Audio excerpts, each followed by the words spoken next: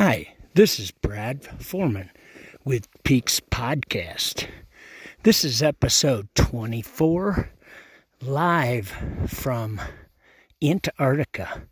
This is season 2, Vincent, and we have some exciting news today.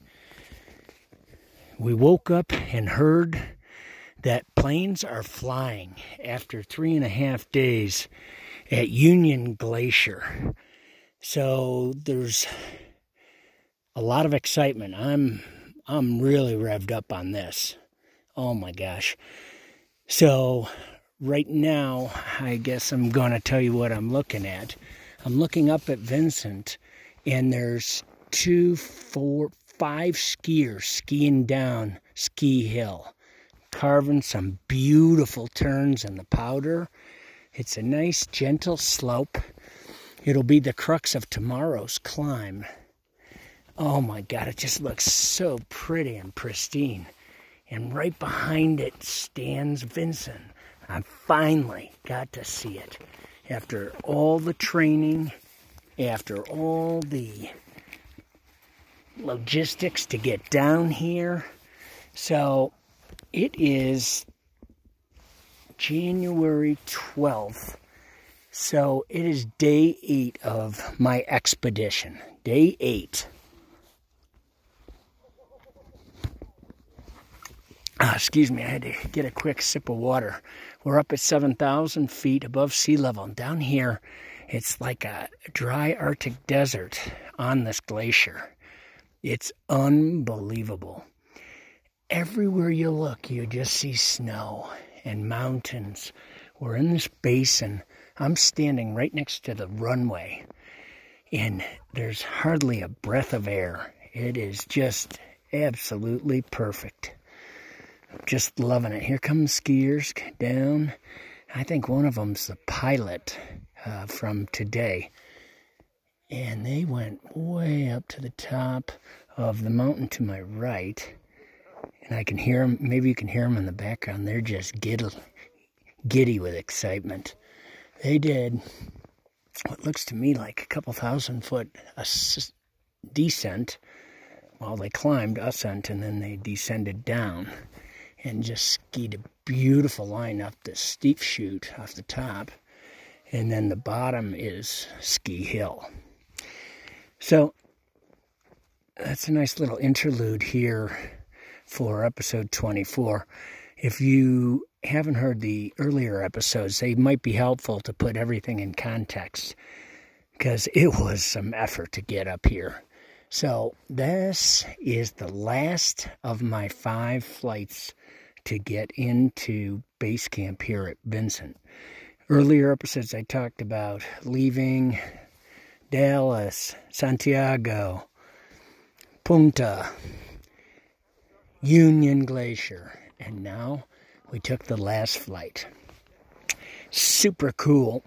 We loaded up all our gear, right? Prepared this morning.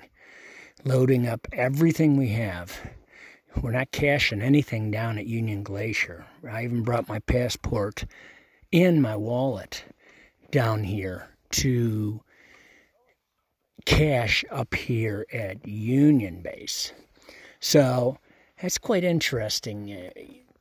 We, of course, Jacob knows, the whole flight crew, everybody up here at base, he's like a living legend. It's almost humorous. And so we get ready to board the plane. We get a photo opportunity. The pilot's really nice, Darcy, and another fellow I didn't get to meet. And the plane we only have 9 passengers with 2 pilots. They keep the planes, we're on the 3rd flight, the 3rd shift, the 3rd wave. And that, I think, was the last wave. And we were in the back of the bus. I discussed that in earlier episodes, how they determine what flight you're on. And it was the fact we were on the 3rd wave. But who really cares? Because we left at, 1, And they did an early lunch for us, so we kind of got to eat. I couldn't hardly eat anything because I'm so stuffed. I skipped breakfast. I'm just not used to eating this much food. And exercising down there at Union Glacier isn't really an option. You got to stay within the confines, or you'd have to have the right equipment to do. They have a 10K loop that you can jog, but I thought that would be quite ridiculous to jog and twist an ankle when it's taken so much to get down here. So I played it conservatively and laid low. So anyhow, we get in the plane, and our guide calls it right. He says, make sure you sit on the right-hand side of the plane and get on the window. So our whole crew jumps on the plane first and grabs the right side. I mean, all four of us. And we have one of the most spectacular, I mean, it was very similar, but different than flying from Talkeetna to Denali Base Camp. It was different in that the peaks that kind of rise up out of the glacier, it resembles a cloud bank and mountains popping through the clouds. The glacier is just covered in silky white powder, and you couldn't distinguish it from a cloud or what it is, in fact, a snow-covered glacier. It's just beautiful. You can't hear, I mean, there's no animals down here. There's no birds unless they get blown off track in a hurricane and, they die. So it's just complete peace and solitude up here. I now know why so many people are attracted to this, and I totally recommend making a trip down to Antarctica. I mean, it sounds a little wacky, crazy, but they have excursions for the non-athletic. Last night, I sat down at this table, and the guy was definitely Middle Eastern, and, I asked him if we could have a seat, a big fellow, like 240, and, I said, hey, I'm Brad, where are you from? He goes, oh, Dubai. So I said, well, you're from Dubai, do you know Salman Chaudhry, a buddy of mine from grad school? He goes, oh yeah, we're good friends. And I'm like, you gotta be kidding me. So it is quite a small world. I can't wait to get back and talk to Salman. This guy, apparently, Abraham, had been down here. This is his fourth trip with his buddies. 4 times. And I'm on my first Virgin tour. But I really get it, how exciting and dynamic this area is. So this flight, let's jump back onto that. We go from 2,000 to over 7,000, and the whole time he maintains an elevation of the plane at no more than 10,000 feet above sea level. So we're just cruising across, and at one point I look out my window, and I mean, it looked like our wing was scraping the side of the mountain. I mean, I could not believe it. It was unimaginable. I mean, maybe we're as close as 100 yards. And this pilot navigated that, and then shortly thereafter, we came to the approach. Now, this runway is an uphill slope, and you just can't, I'm right next to it right now, standing here. And there's these black flags every 40 yards. And black flags on one side and black flags on the other of the landing strip. And the strip is no more than a 1-lane, 2-lane highway. And that's the target. I mean, it's simply crazy. But these guys are pros. I mean, this Otter is one neat vehicle. I mean, very similar to the setup in Talkeetna. But these guys, they're super cautious just because of the extreme latitude down here at 80 plus degrees south. So they can't take any chances, as we discussed in earlier episodes. So anyhow, we unload our gear, we put it in sleds, as they call it, sledges, and we take the sleds and drag them over. There's a camp here. ALE has their, a base, and they have 3 different, 2 platoons and 1 big tent. But nothing like Union Glacier. Then there's 2, 4, 6, 8, 10, 12, 14, 16, 40 expedition tents. So there's probably no one on the mountain or not many people on the mountain, because they had a 3.5 day delay for weather. So that means the mountain's probably cleaned off. And everybody flew out on our otters that came in to deliver us. So basically, we are the last teams to ascend. So we get into camp, and I mean, within 10 minutes, no exaggeration, 4 to 6 of the guides, the lead guides of the different teams, embrace Jacob, our guide, like brothers from a long while ago. They tell quick stories, and how are the kids, blah blah blah. It's really something to see. The camaraderie up here at Vinson is, this is one of the most elite mountains because it's so pricey to get to. So it limits, and all the guide companies put their most senior, their top of the cream of the crop as guides. So Jacob tells us that a lot of these guides are the owners of the guide company. They don't even entrust it with their senior guides. And the bigger companies have one senior guide that this is their candy, the trip that's most sought after. So that's pretty cool. I mean, it's super cool.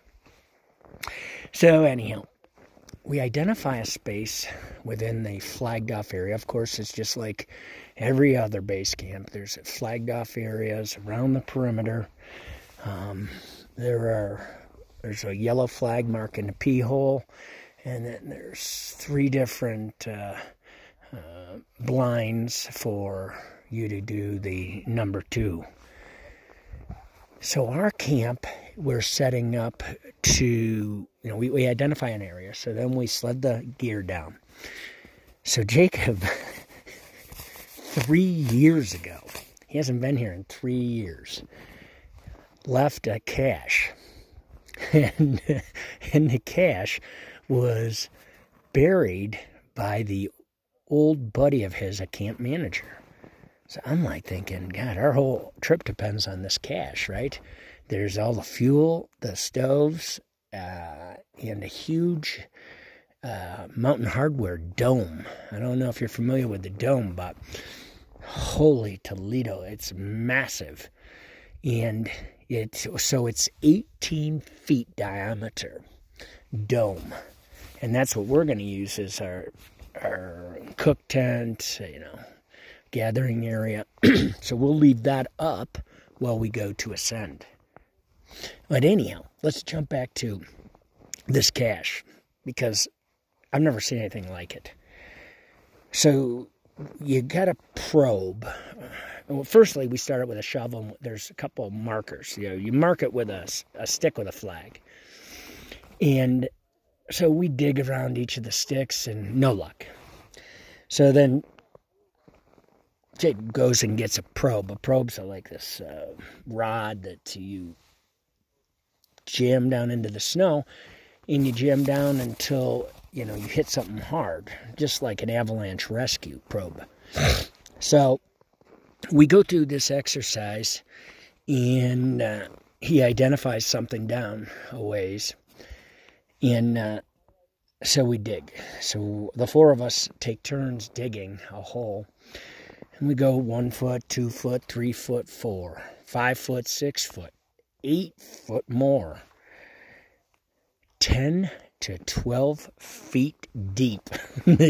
A hole, you know, so you got to crawl down into it, you know, and you got to be careful because you don't want to hurt yourself or anything like that, right? So it's crazy. And then, you know, to shovel snow out of this hole, you know, you got to kind of throw it up, and it's ice. So what happened over 3 years, all these storms, like maybe it was 1.5 feet, 2 feet deep or whatever, but all the storms in 3 years compacted and compacted and compacted, made this baby so deep. It was absolutely crazy. But eventually, you know, I mean, we dug for maybe 45 minutes. I mean, I was getting a little tired.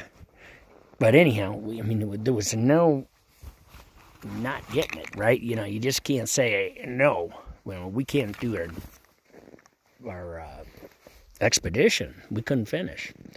So down at the bottom, then actually I could see a black thing in the ice, and I'm like, oh my God, on my shift. So spotted the bag, and then we proceed to dig the bags out. So there are 1, 2, 3 duffel bags.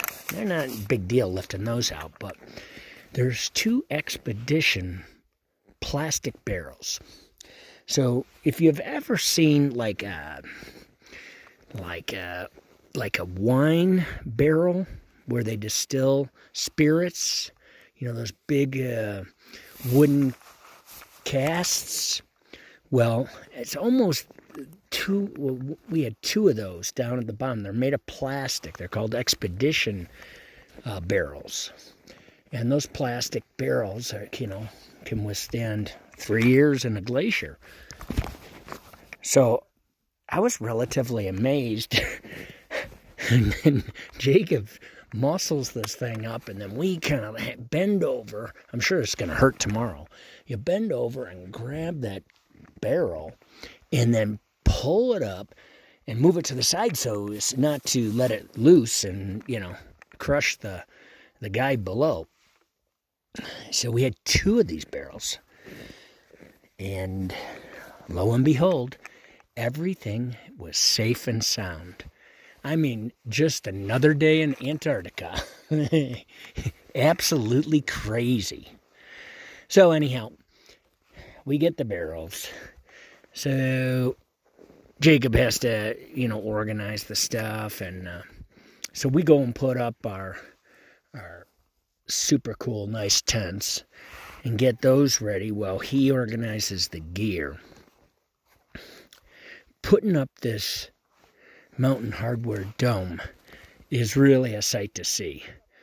There might be 15 tent poles that go 25 feet, and they go in all different directions. I mean, it's like a crossword puzzle for the outdoorsman.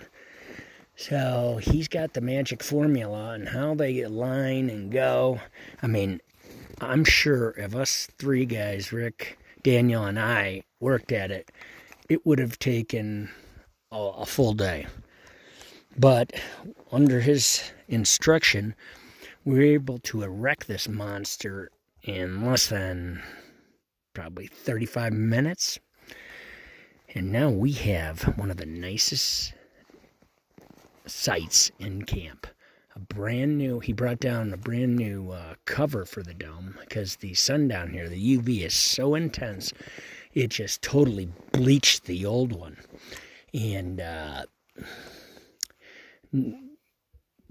rendered it useless. You know, once they get bleached out, the fabric gets damaged, the UV characteristics are not as strong, and so we have a brand new cover, and it's it's awesome. It works great.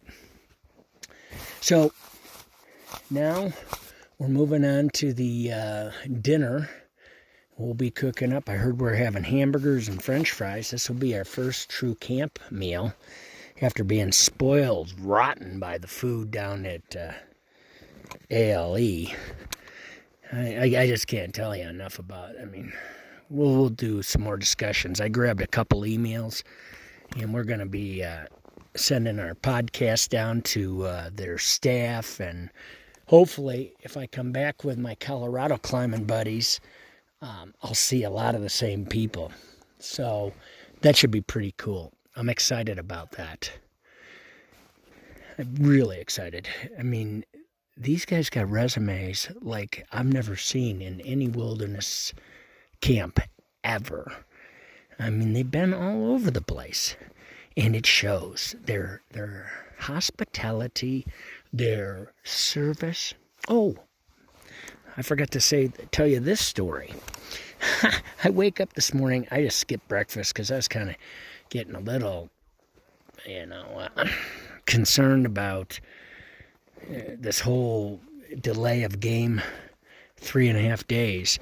So we stayed up pretty late, and I said, no, I'm just going to skip breakfast, and, if we fly, we fly.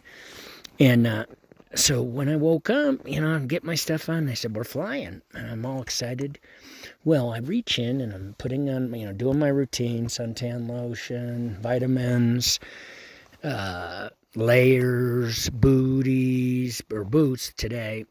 And I pull out my last thing, the sunglasses, and apparently the arm on my sunglass is broken.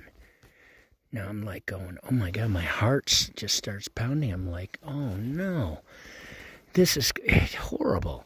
So I'm like, I put them on with one arm. So a sunglass, when the arm broke right at the lens, right at the joint where the little screw is.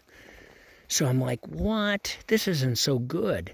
I mean, your glasses are one of the most important things. I have goggles, but you'd be a complete dorkosaurus wearing goggles around the, camp and all that. So I do have a backup pair of glasses, but they were Smith glasses that delamoed, and they said to send them back and they would send me off a new pair.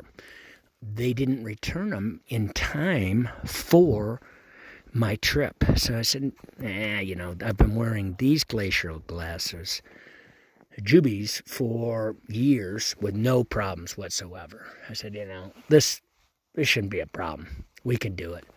So, wouldn't you know it, the day we're taking off on one of my most important items, comes up lame. And, and you go snowblind up here. I mean, I have them on right now, and you could wear sunglasses at midnight. It's sun 24/7, so you need them. And you need real, dark lenses. These are special lenses for Antarctica that really cut the light nicely. So, anyhow, the lens arm is broken, and I'm totally concerned. So one of my teammates suggests, well, go see if they have any super glue. And I'm like, why, super glue an arm? That doesn't really seem like a real good plan. But then I thought about it. I said, well, maybe. So I asked our friend that guest service, and she goes, oh yeah, let me call Jan over in equipment. So this she comes over, and she goes, oh, come with me. So we go back, and they call it the service store. Now, this isn't truly a store. This is a climber's dream. Imagine like a full-size room, 20 by 40, full of equipment. Now, I don't mean just a little equipment. I'm talking about 10 ascenders on one peg, carabiners 10 of each type of carabiner for different uses on other pegs. Coils and coils of rope, skis, boots, anything you can think of.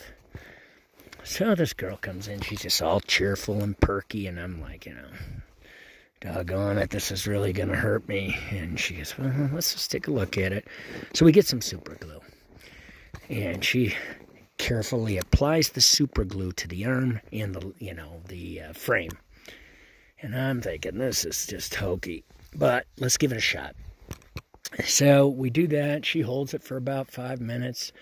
She goes, maybe we should put a little brace reinforcement. So, the tie tags that, they're like a little plastic tie that you tie things together. We clipped a little thin piece of the tip of that tie off, and ironically, it's the exact same color blue as my glasses. So we adhere that over the superglued area. Let it sit, and wouldn't you know it, I'm wearing them right now, and they work perfectly. I mean, I'm still kind of in shock, so I got to be really delicate with it.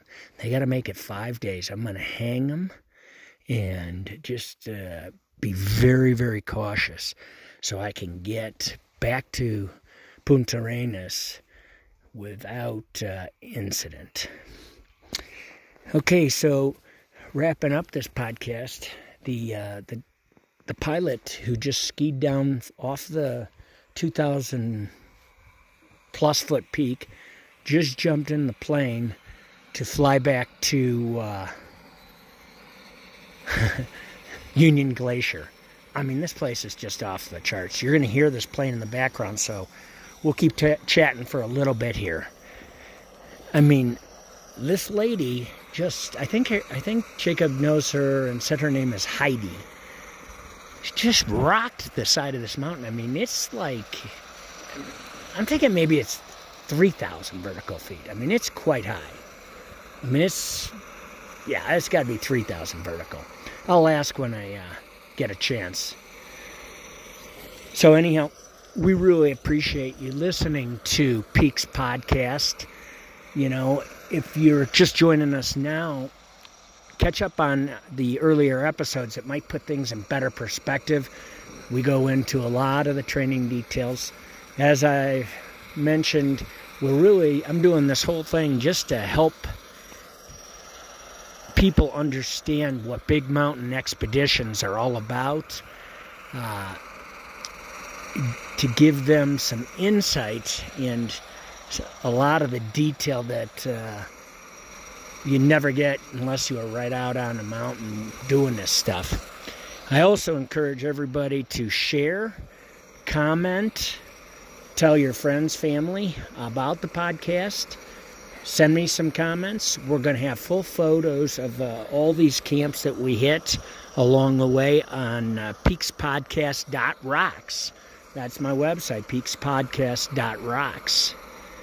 And there you can follow. We'll have all our Denali material, and we'll have our Vincent, and hopefully the last two. This is number 5 of 7 summits, and this 5 is a real magical one.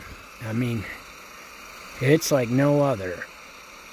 I hope you can hear the plane in the background. This is the Otter revving its engine, and it should be passing by me at any moment. That's quite a good backdrop. You can see she's checking the wings, the flaps, going through the whole checklist of items that she has to do before flying. I just can't imagine ripping the slope, climbing the slope, ripping it, and then getting in a plane and flying it back. I mean, there's nothing weak about that effort. It's Herculean. Okay. Powering up. So cool. It looks like the VIPs went with her and did filming too. Jimmy. I don't know if I mentioned, but Jimmy, the the Oscar-winning producer, was doing puzzles with us yesterday. And today, he's up skiing with his pilot and rocking it. Just hilarious. The personalities up here are just off the charts. Okay, there's ALE's plane heading down the runway, building up speed.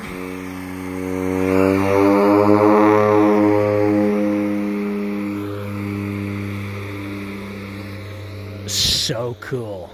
The echo off the backside of the hill. And she's off.